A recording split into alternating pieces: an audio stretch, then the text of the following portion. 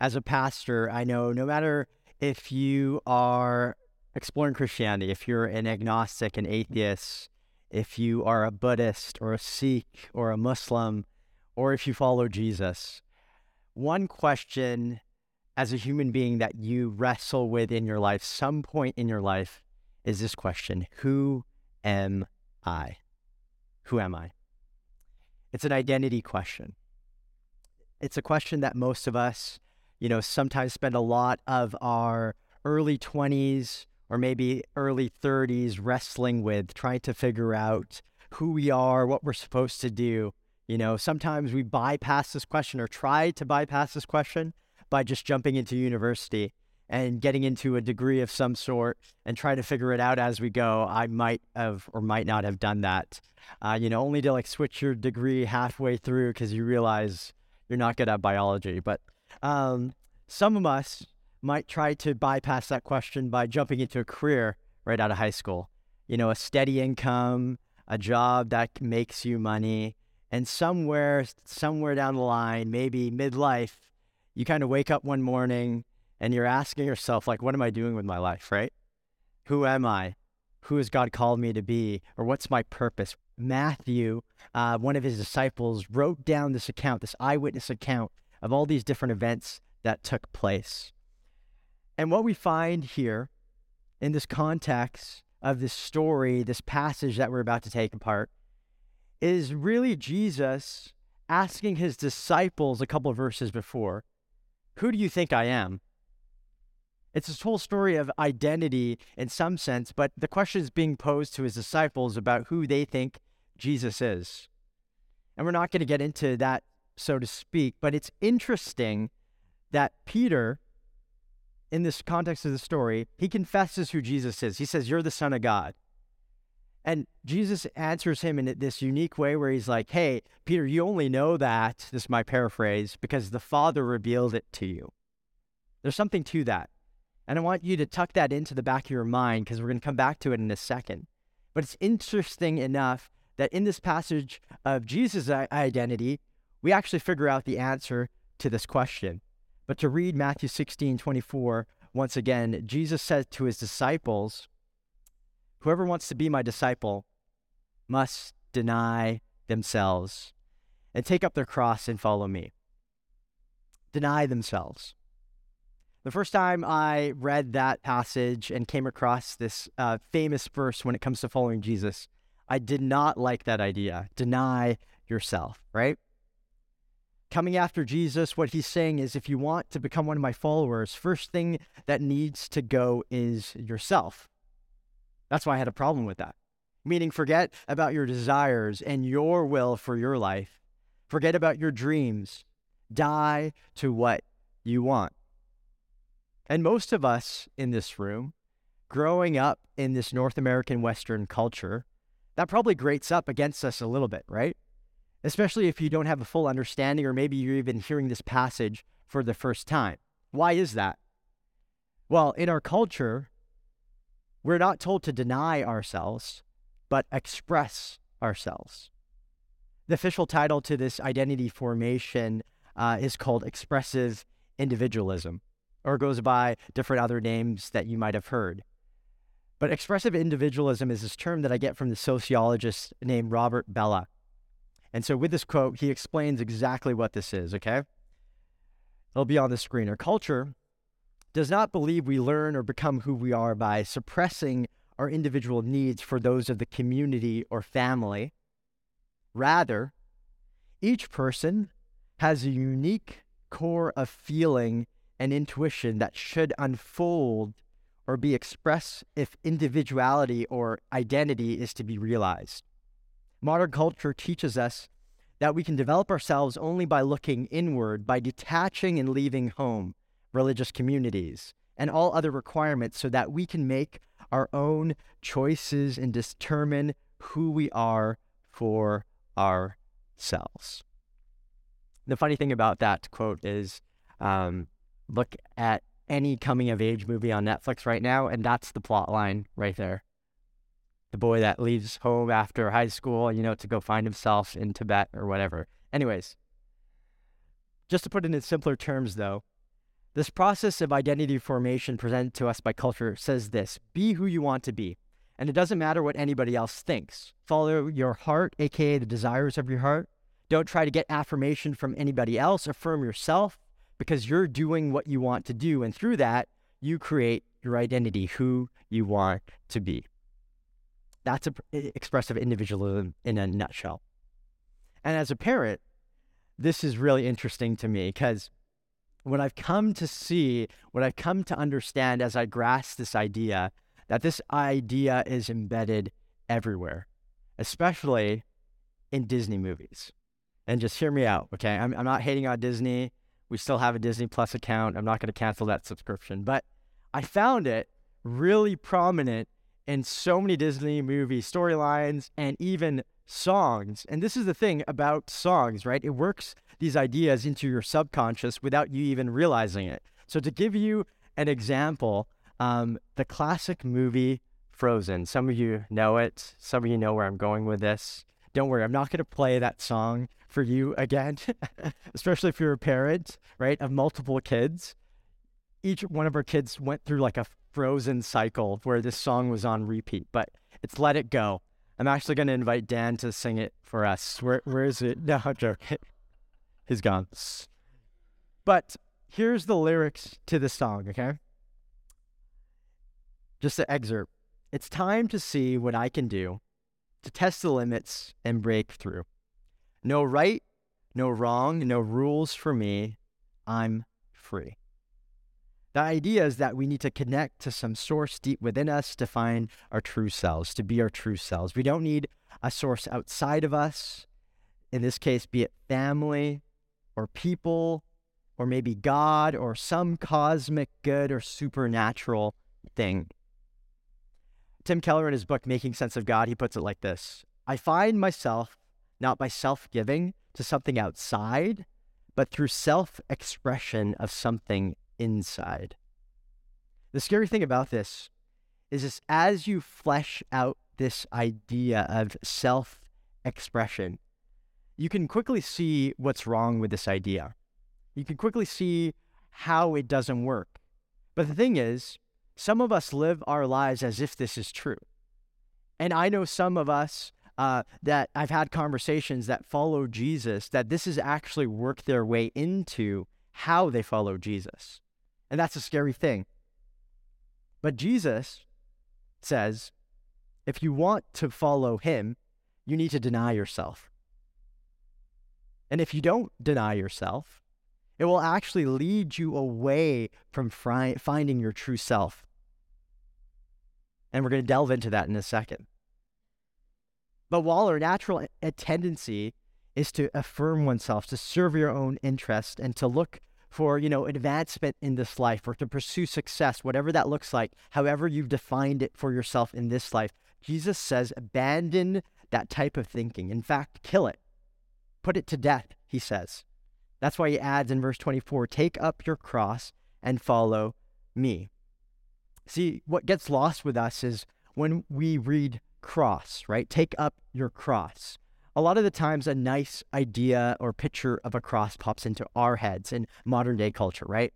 Maybe that nice wooden carved cross popped up into your head, or maybe a piece of jewelry that you often see around people's necks. Like, nothing wrong with that, right? But it's just this nice, tidy, almost beautiful idea of the cross, right? But in this culture, when the disciples heard, take up your cross, in this Jewish culture, it only meant one thing, and that's death.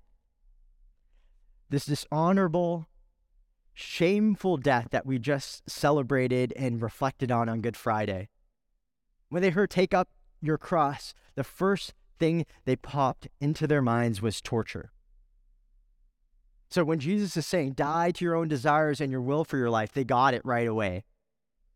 They understood that instead of accomplishing their desires and their will, what he was saying is put yourself in a place where God can download his desires into your life, that you're living out God's will for your life, which sometimes, because remember, Jesus is calling them to follow his example. Sometimes it includes suffering. Sometimes it includes discomfort. Sometimes it includes even physical death, which some of these disciples actually had to face. Dietrich Bonhoeffer, a famous theologian and follower of Jesus, rebelling against the Nazi regime, he put it this way: when Christ calls a man, he bids him come and die. This is the call to following Jesus. This is the essence of what it means to follow Jesus. And only when this is done do you begin to move forward into figuring out who you are. You start to figure out who your truest self is. And I don't know what your cross is that you're going to have to bear when it comes to this life. I don't know what are the tough things or obstacles you're going to face, directly or indirectly, when it comes to being obedient to the call of God. Sometimes, as we talked about, when it comes to suffering, a cross comes to you, or you enter into suffering because of the effects of sin in the world that we live in, the fallen world that we live in. But some of you probably know that you are on the right track when it comes to following Jesus, because it becomes uncomfortable. The step into following Jesus a lot of the times is uncomfortable, but it leads to life. And just to get your minds thinking a little bit, example from my own life. Before me and my wife started in pastoral ministry or started working at our first church, we had a great life. Like, we made more money than I made probably combined. We both were working in the first 10 years of ministry. And we were like 22. So we were doing well. We were living in our own apartment. All the things in our life were great. And then God called me into ministry. And that decision of going into ministry, the first thing that I was called to deny was my salary. And so I started at this church that took a chance on me, this young, really skater punk kid. And they're like, hey, we're going to give you a 3-month probation to see if you can be a youth pastor and see if there's a calling on your life. And that 3 years obviously turned into 10 plus now. But in those early years, there was a lot of sacrifice pursuing the call of God. There was a lot of sacrifice that me and my wife, as we had kids, we couldn't afford to live on our own. So we moved into my in-laws for 3 years. It's trying to survive off of $20,000 a year for a long time. But I wouldn't trade those early years for anything, because in those moments, God was forming my identity. He was allowing false ideas of who I was or how to achieve purpose and influence in this world to fall away as he formed me into who he was calling me to be. And here's the thing. By his life, death, and resurrection, Jesus took the symbol of the cross, like we talked about, the one thing that meant only death in this culture, but in one act of love, he redefined it. He redefined what it can mean for me and you, where now we look at the cross and we see life, not death, the way to true life. And here's the hope. When you follow Jesus, the suffering that you have to bear as you experience the evil of the world we live in and the effects of sin all around us, they don't have to destroy you, but they can actually refine you and remake you into who you were truly called to be. And that's the reality in this room for you if you follow Jesus here this morning. So, when you think you're following Jesus, right? What does that look like? What does that look like? It looks like full surrender. And here's the thing, in a room like this, here's what you have to wrestle with. Some of you haven't fully surrendered your life to Jesus. Some of you haven't fully denied yourself. You haven't died to those selfish desires. Instead, maybe you're trying to drag those desires into your relationship with Jesus. And I say that because I've experienced that. I've tried that myself. Because it's easier, instead of being, submitting yourself to God's will for your life, his perfect will, what you want to do is get God to bend to your will, right? That's our tendency. You want the benefits of Jesus without the personal sacrifice. And some of you, think that all you need is, as Dan maybe touched on last week, is that, moment of salvation. That I am saved and I'm going to get into heaven membership card and you're good. And the rest of your life, you can live whatever way you want. And instead of picking up your cross daily and dying to your selfish desires, you compromise and try to make for yourself a new spirituality that fits snugly into your current lifestyle. One famous philosopher by the name of Dallas Willard, he calls this barcode faith. Barcode faith. So think of the grocery store, right? Think of the barcodes on all those different, Campbell's chicken noodle soup or whatever you buy, stovetop. That's still my opinion, the best stuffing ever. But whatever it is, okay? The scanner responds only to the barcode of the product. It makes no difference what's in the bottle or the package that it bears, whether the sticker is right or not. Anybody been at like self-checkout and by accident the machine malfunctions and you swiped candy and it says it's apples or something like that.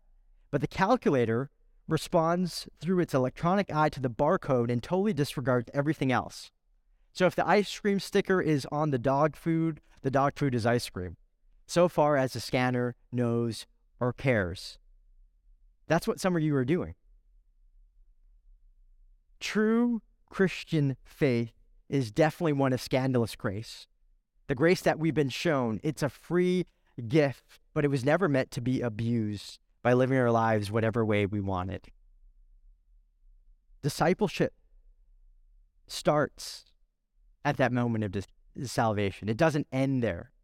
Because if it ends there for you in that moment of salvation and you're like, okay, I don't need to do anything for the rest of my life and I can just, wait till I go to heaven or whatever, you miss out in this whole process of identity formation and finding out who you are truly called to be, who you truly are.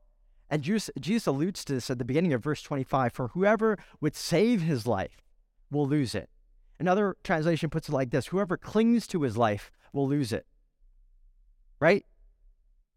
Whoever tries to hold on to those desires and bring them into their new life, hold on to those desires that you have in your old life and bring them into your new life. It doesn't work like that, right? By forming yourself, by forming your identity through expressive individualism, following your heart, the desires of your heart, clinging on to those things, affirming yourself, doing whatever you want. Here's the problem with this, right? Our desires are always changing.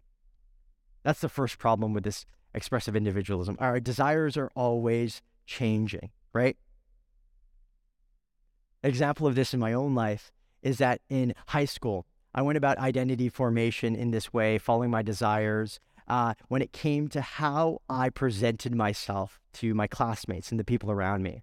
And so my family moved back to California for grade 6 for a small stint. And so when I came back to Canada, I thought, okay, great. This is a great moment to reimagine myself and represent myself to my classmates that I was coming back to in a new, maybe cool way. And a lot of the times in high school, like you do, you get your identity from the clothes you wear, right? And so what I did was I just recreated myself as a skater. So I got really into skateboarding, obviously in California. I brought that back. And so I started skateboarding, wearing all the clothes, all the brands, you name it. But this is what happened. As soon as it became kind of popular, not because of me, I was the only skater in my school, but it just became popular in culture. Other kids started wearing skater clothes and picking up a skateboard from West 49, all that kind of stuff, right? That store doesn't even exist anymore. I just realized that. Anyways, I started to lose my authentic self. I was like, okay, I'm not unique anymore. So what happened? That desire to be unique and authentic, it changed like my clothes did. And all of a sudden, to recreate myself, I started to decide to become a surfer. Even though there's no waves here, I'm just like, California, surfer, I'll just recreate myself. And the funny thing about that is the first time I ever went surfing was in Oregon in my first year of university. And I recreated myself, and I could go on and on and on. But as my clothes changed, so did my identity. So did my desires change in some sense of how I expressed myself or wanted to express myself. And that's what we know. Our desires are always changing. And the second problem with that comes to desires and building identity around desires is that our desires are in conflict sometimes, right? This is a short point, okay? And I can make it really simply. I want to be healthy, right? I want to live so that I can see my grandkids. So every once in a while, I try to go to the gym and work out. Obviously, it's not working that great. But at the same time, I want to be healthy. I have a desire to be healthy. But sometimes when I'm driving home, I just want to be honest with you. I just crave a junior bacon cheeseburger from Wendy's. Anybody with me? Right?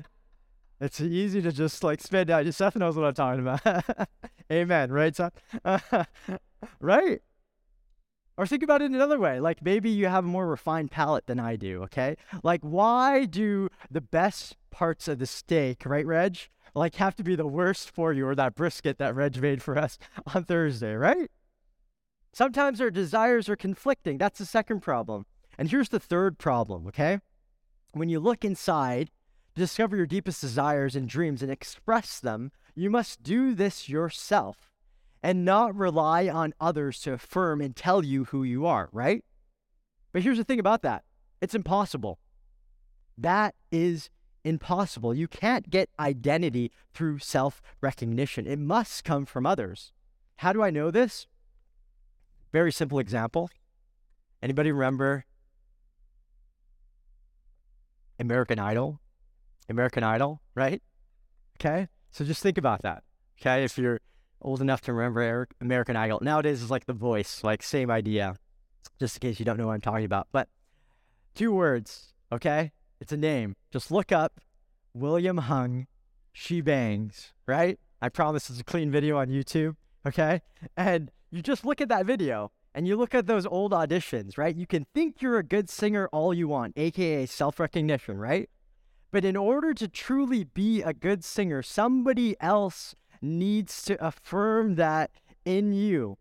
And that's with a lot of things in life, right? And you could probably think of multiple examples. And here's the point. An identity that leads us to understand our own self-worth doesn't work that way. In order to gain an actual understanding of our worth and our value, we need someone outside of ourselves to say we have great worth and value.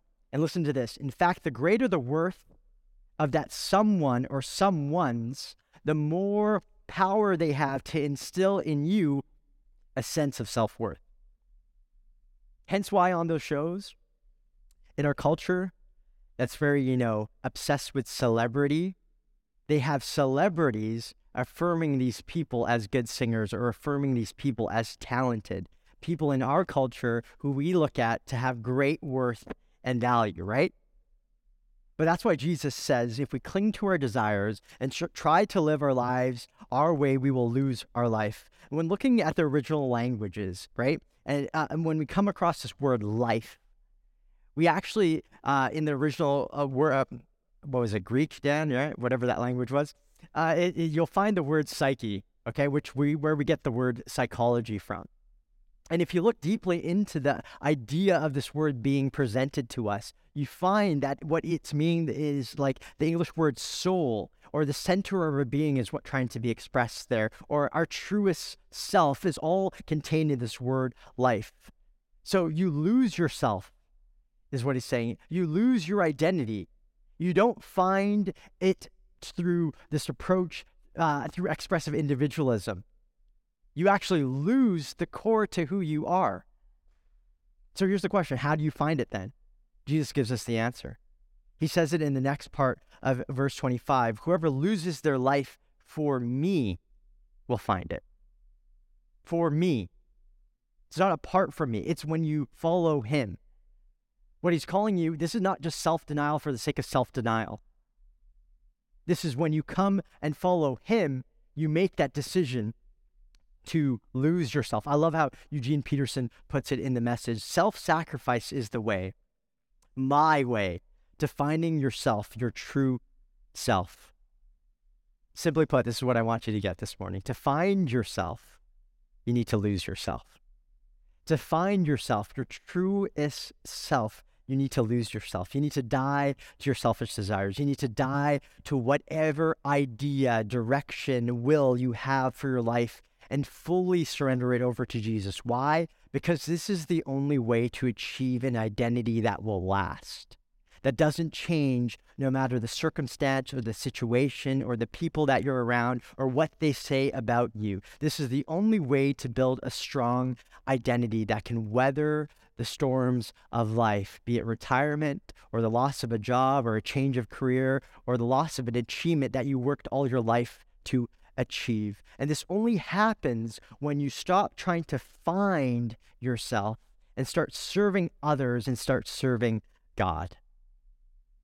That's the paradox of how this works. And the amazing thing is, when you surrender your life to God, you're surrendering your life, your identity, your will, your desires to the God that knows you inside and out, that knows you better than you know yourself. You're surrendering yourself to the one true God who is in the work of trying to bring everybody back to this place we see in the garden, where we're whole, where we were perfect as human beings, the way that he created Adam and Eve before sin entered the garden. And what I'm talking about is that back then in the garden, these humans, they knew who they were. They knew who they were called to be. They knew that they had meaning. They knew their purpose. They knew what they were called to do. And Jesus, being the new Adam, he shows us what it truly means to be human, to image God. And the crux of that remaking, when it comes to us, happens as we come into a relationship with Christ.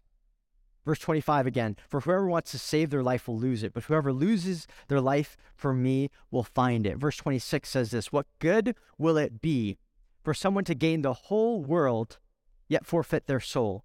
Or what can anyone give in exchange for their soul?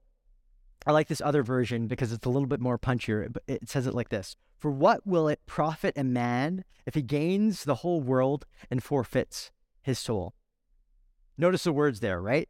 Profit, gain, exchange, or forfeits in one translation. These are financial terms. These are all terms that are communicating value. Jesus is asking, what is the value of your life? What is the value of your soul? Right? And what can a person give besides money to trade for his life or his or her soul or his or her true self?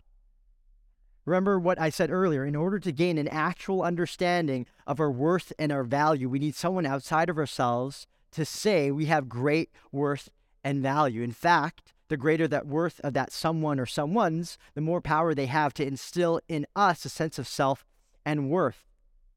So listen to me.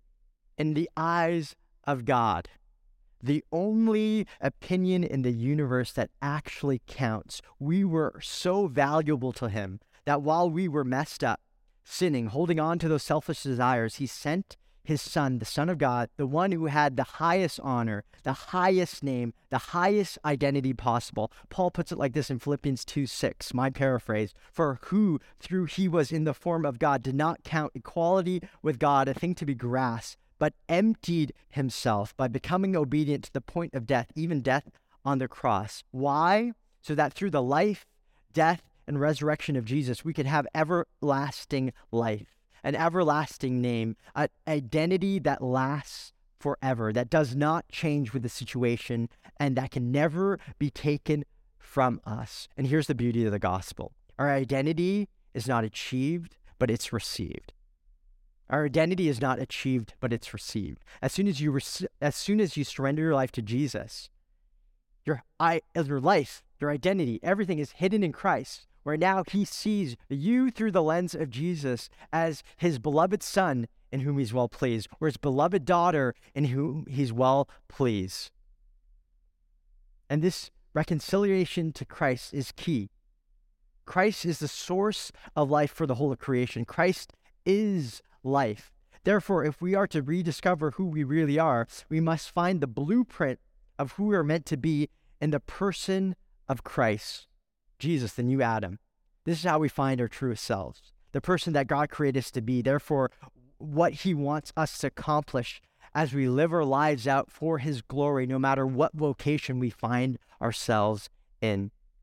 Here at PKC, we've adopted this phrase to express this. Jesus just isn't our Savior, but he's also our model.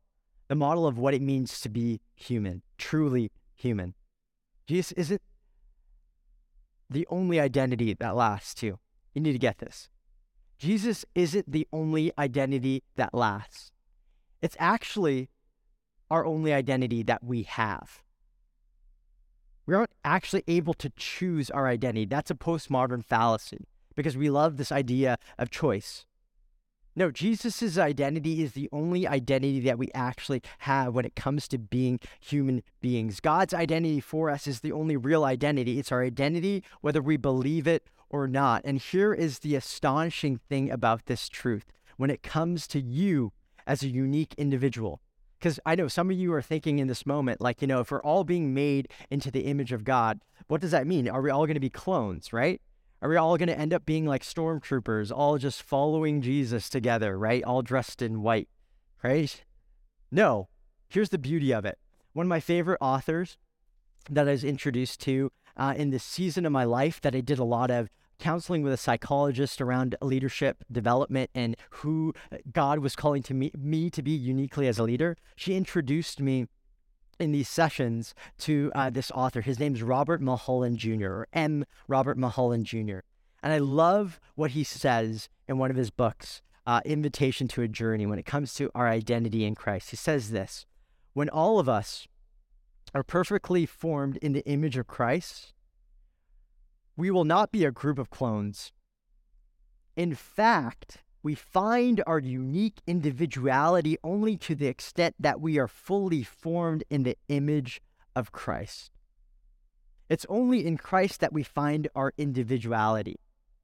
Trying to go against that is operating in a way, in an identity that you were never supposed to operate in, and it will only lead to one place and one outcome: death. Wasting your life and death. It's like this, okay? Imagine your life was like this. You were created to be a box cutter, okay? That's what you were created to be, a box cutter. So what does a box cutter do? It cut boxes. Thank you, Audrey, right? So if you took that box cutter, right, and you tried to cut cement, Jim, right, what would happen? Quick answer. Yeah, failure. Yes. Right? The box cutter would break. It would break. As you're trying to cut the cement, it would break, right? The same thing is what happens to our lives when we go against this whole idea of identity formation Jesus' way, right? When it comes to our soul and our identity and everything else that contains our life, it slowly breaks down. It slowly deteriorates. A lot of the times you find yourselves emptier than when you started in that process of expressive individualism. But if you follow Jesus, here's the hope for you.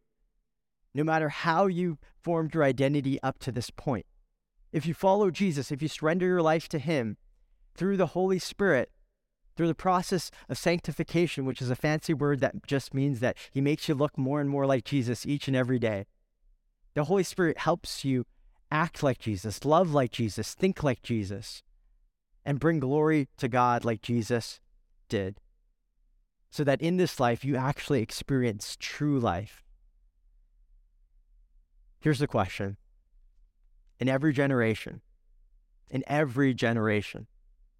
there seems to be a few people who are prepared to take Jesus seriously at his word. So here's the question for you this morning. What would it look like if you were one of those people this morning? What would it look like if you took this call to discipleship seriously this morning? To come and to die. Here's the invitation I want to leave you with this morning. Again, a quote. And I love this truth. One of the deepest mysteries about Christ-referenced life, meaning your identity in Christ, is that only by losing all, by becoming utterly devoid of all self-reference dynamics, by becoming nothingness, do we gain all. Do we gain a life whose joys are ravishing, its peace profound, its humility the deepest, its power world-shaking, its love enveloping, its simplicity that of a trusting child. This morning, the invitation to all of us is to experience that joy, that peace, that power, that love as we reflect and move into understanding who Jesus is and what he came to do. Let's pray.